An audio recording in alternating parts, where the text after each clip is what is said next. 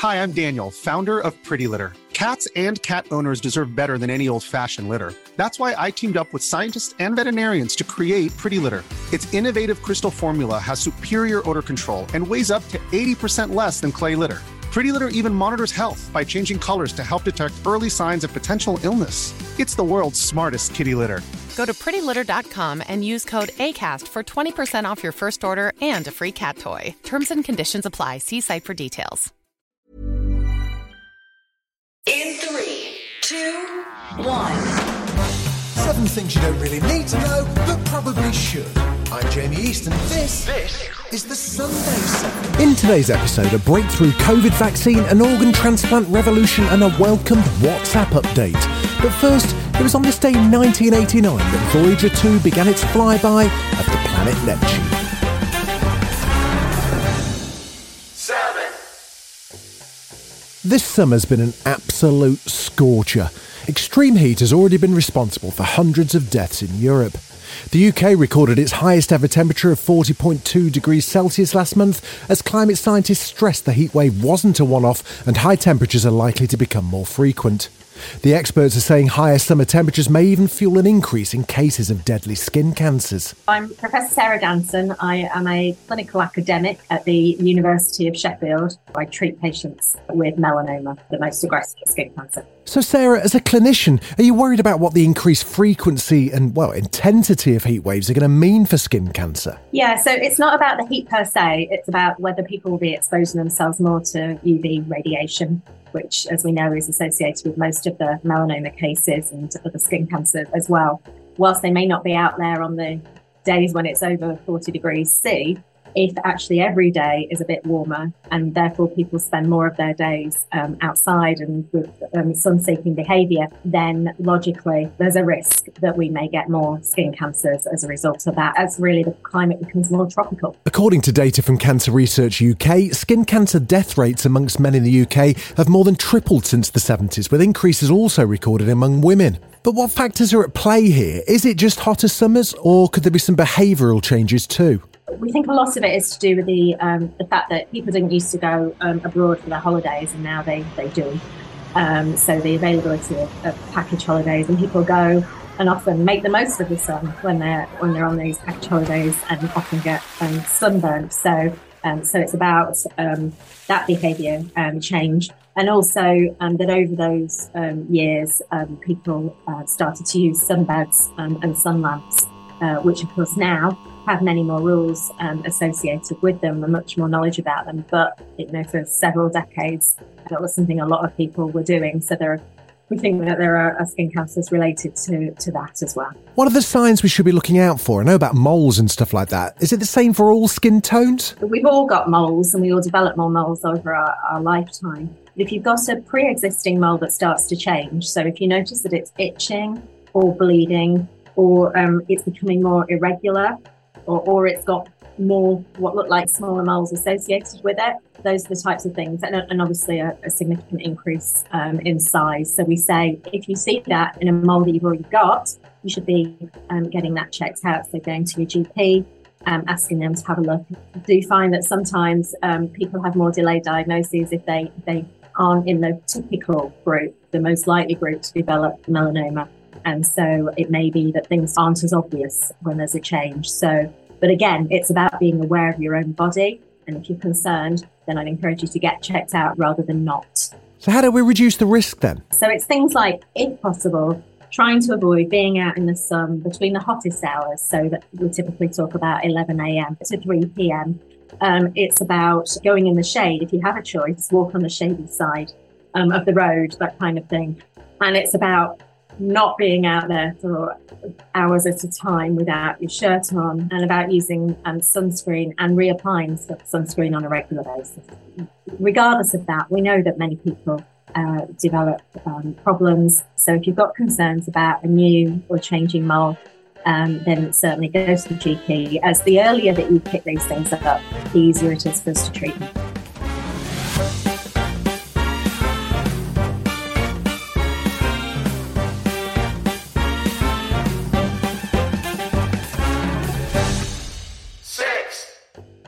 It's been called the next generation of COVID jabs.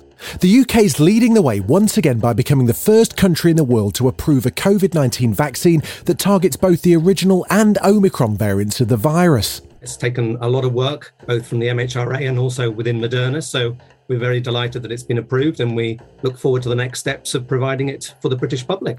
That was Darius Hughes, Moderna UK's general manager. They're calling it a bivalent vaccine. With its ability to target Omicron variants, it's a major step for the pharmaceutical fight, which until now had struggled to keep up with the rapidly evolving virus. It's a very busy virus. It's been mutating since its inception. And what this vaccine helps to do is it gives us another piece of armoury, really, another tool in the box, so that we can go after it. The medicines regulator, the MHRA, has given it the go-ahead for over 18s following trials which showed better immune responses than current boosters and with no serious side effects. Moderna's expected to roll out the jab next month, with the over 50s to be offered the booster first.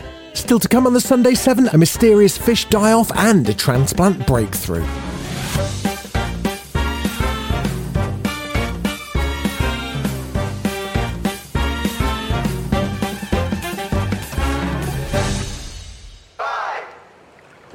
It's an environmental catastrophe of unprecedented scale. This week, tons of dead fish have washed up in the river Oder, which runs from the Czech Republic to the border between Poland and Germany. They've been poisoned by a so far mystery pollutant which has contaminated the water.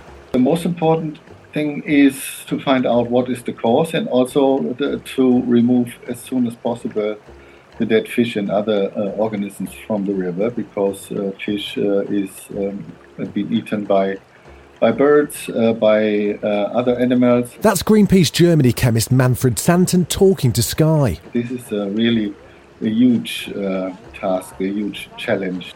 Volunteers have already collected more than 10 tonnes of dead fish. So far, mercury poisoning has been ruled out, but tests are continuing after unnaturally high levels of salt were detected.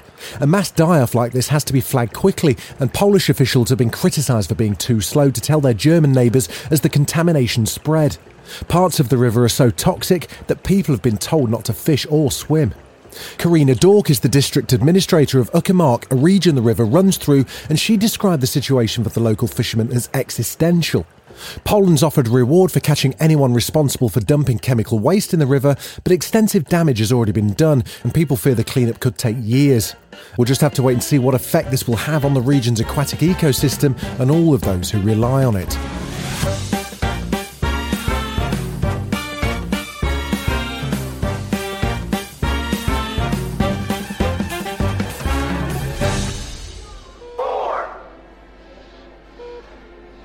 This is a medical breakthrough. Researchers at the University of Cambridge have successfully altered the blood type of 3 donor kidneys in a game-changing discovery that could significantly improve the chances of patients waiting for a transplant finding a match. This development could increase the supply of kidneys available, particularly within minority ethnic groups who are less likely to find a match. A kidney from someone with blood type A can't be transplanted to someone with blood type B, nor the other way round.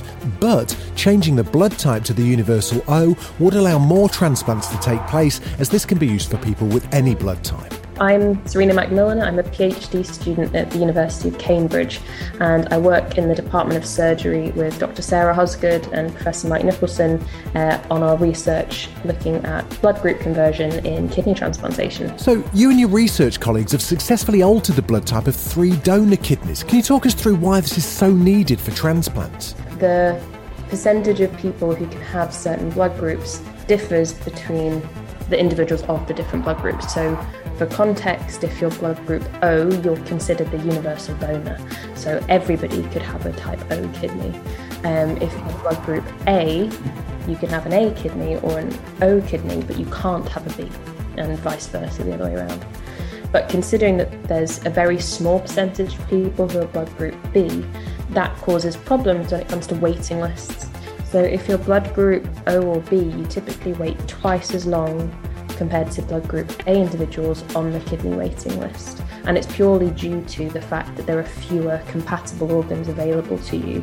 And they're often associated with certain ethnic minorities as well. So those individuals of blood group B, there's a higher proportion of people who are Black and Asian minority, for example.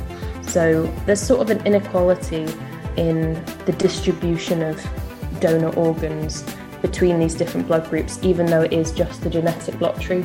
And so our work was looking at, can we remove the barrier completely so that just any organ goes to any recipient? It sounds like a massive breakthrough, especially for ethnic minorities. What's the science behind it? How on earth did you actually do it? So the blood group part of it are these markers on the surface of the cells. And so what we did was use a nifty piece of technology mixed with some molecular biology to make this work. So our lab specialises in something called normothermic machine perfusion. Basically, you can take an organ and attach it to a machine where you pump blood through it, but outside of the body. So the alternative would be just to leave that organ on ice, for example, before transplantation. In our case, we do body temperature blood with oxygen, with nutrients, just pumping through that organ and keeping it functioning, even though it's outside the body. And what we were able to do because of this setup is add in an enzyme which works like a pair of molecular scissors to snip off those markers that were on the cell. So when we put that enzyme into the blood we're pumping around the kidney, it cuts off the blood group B markers from the kidney to be perfused, and without those you don't have a blood group B kidney anymore. That's effectively blood group O, which, as I said, is that universal donor, and in theory that organ would be compatible with any other blood group. Is it the first time this technique's been tried? Did you expect it to work as well as this? There has been some work that was published earlier this year looking at converting blood group A lungs, but we're the first to try it in the kidney, and the first to try it for blood group B in a human organ. So we had sort of a few indications that this might be feasible, but we just needed to test it on a sort of more relevant to human scale on a whole organ, just to see whether it was possible in the kidney. And considering the number of kidney transplants that happen a year, this is really quite important stuff. So what are the next steps? So, as I said, we've been working on blood group B. That's the research we've done to date. We're currently working on looking at blood group A as well and converting those organs. So there's a lot of work to be done to make sure that we're able to remove any kind of markers that we get on the kidneys, because different people have different amounts of expression of these. And then just doing some trials to see whether we can kind of model what might happen if you put this into recipients. So looking ahead, obviously we're quite far off any clinical applications at the moment, but we can definitely make some next stages to try and model what may happen if this is going to be transplanted. So it's just working through the science and working through the techniques to make sure that what we're doing is safe and consistent and reproducible. Still to come on the Sunday 7, ocean heat waves and a COVID outbreak we've never seen before. Right after this. Hi, I'm Daniel, founder of Pretty Litter. Cats and cat owners deserve better than any old-fashioned litter. That's why I teamed up with scientists and veterinarians to create Pretty Litter. Its innovative crystal formula has superior odor control and weighs up to 80% less than clay litter. Pretty Litter even monitors health by changing colors to help detect early signs of potential illness. It's the world's smartest kitty litter. Go to prettylitter.com and use code ACAST for 20% off your first order and a free cat toy. Terms and conditions apply. See site for details. You're listening to the Sunday 7. Follow us for your weekday news espresso, or even try our Ireland edition. It's in all the usual places.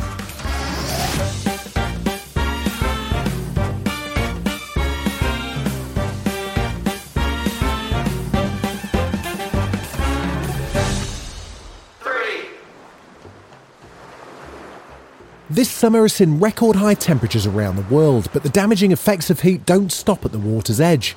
In parts of Europe, we've been experiencing what is called a marine heat wave. They occur when the ocean temperatures are higher than usual for at least 5 days, and the Mediterranean Sea's been experiencing one since May, with deadly consequences for delicate underwater ecosystems. Well, marine heat waves can be driven by a number of different things. Changes in the atmosphere, different weather systems. You can get a high-pressure system in the atmosphere that reduces winds and mixing in the ocean, for example.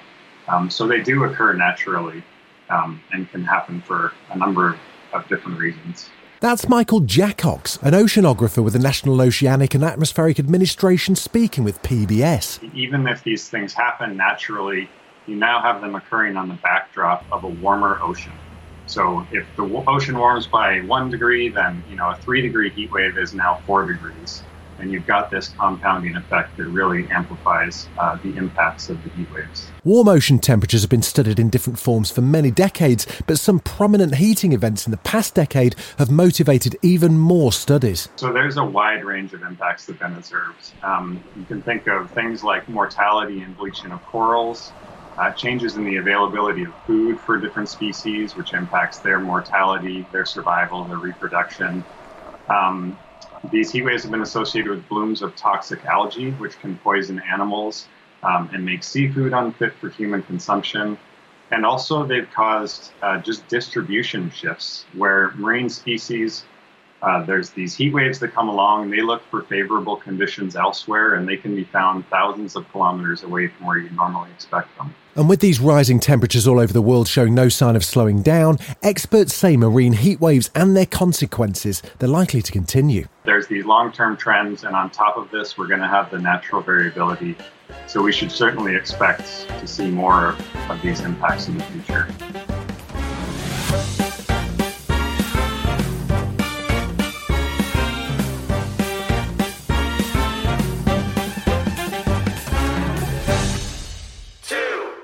As a remote nation in the Pacific, the Marshall Islands have been almost completely spared from COVID-19, registering just a handful of cases throughout the pandemic. Located halfway between the Philippines and Hawaii, the islands closed their borders at the start of the pandemic to keep the virus out. But recently, in just over a week, more than 4,000 people have tested positive, including the country's Secretary of Health and Human Services, Jack Needenthal. He spoke to BBC News about how the islands managed to keep the virus at bay for so long. We had very strict protocols, quarantine, strict monitoring quarantine for people coming in from the U.S. And when they get here, they were also under strict quarantine orders. So we managed to do it for over 2 years without a single community case of COVID-19. We did have a few border cases, but this BA.5 Omicron variant is very, very contagious. It's almost on par with measles. So it swept very quickly through the community. I was like the 11th person on the very first day we discovered it. When I went home and did a self-test, I had it. So, and I've already recovered pretty much. But what we've been doing to fight it, we were prepared for this. We spent the last 2 years preparing. We have new COVID wards here, a lot of ventilators. We got all the vaccines. We got the ability to test. We got a lot of information. Now we have all the therapeutics like Paxlovid. So we've been handing out Paxlovid to all the vulnerable people and people who fit into a certain age range. We have 6 alternative care sites. We've kept COVID relatively free from our hospital. We have a few cases in there who have come in. But overall, I think our response has been fabulous here in the Marshall Islands. We've had 6 deaths, but we've had almost, we're over 4,000 cases now. So 6 deaths and 4,000 cases is a pretty good, I think, and very unfortunate, very sad for all of us because it is a small island community here. We have about 25 to 30,000 people here in Majuro, where the big outbreak is now. And so we know all these people when they die. It's not like other places. So virtually every death is very hard for us. Since the outbreak, 2 experts from the United States Centers for Disease Control have been sent to the islands to help manage the spread, and other international agencies are set to send support teams this week.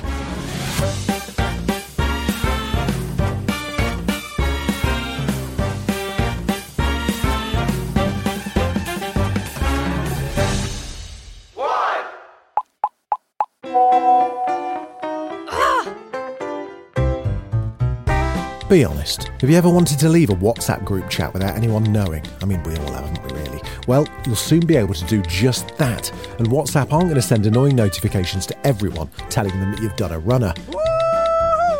It's part of an update to the app which includes a few new privacy features that could come in handy.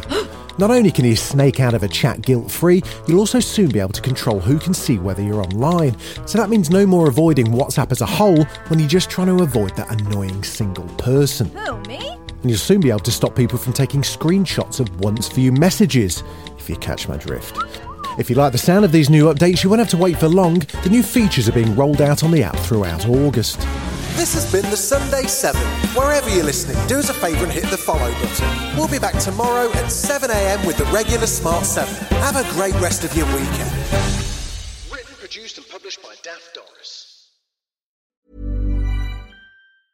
Hi, I'm Daniel, founder of Pretty Litter. Did you know cats tend to hide symptoms of sickness and pain? I learned this the hard way after losing my cat, Gingy. So I created Pretty Litter, a health monitoring litter that helps detect early signs of illness by changing colors, saving you money and potentially your cat's life. Pretty Litter is veterinarian developed, and it's the easiest way to keep tabs on your fur baby's health right at home. Go to prettylitter.com and use code ACAST for 20% off your first order and a free cat toy. Terms and conditions apply. See site for details.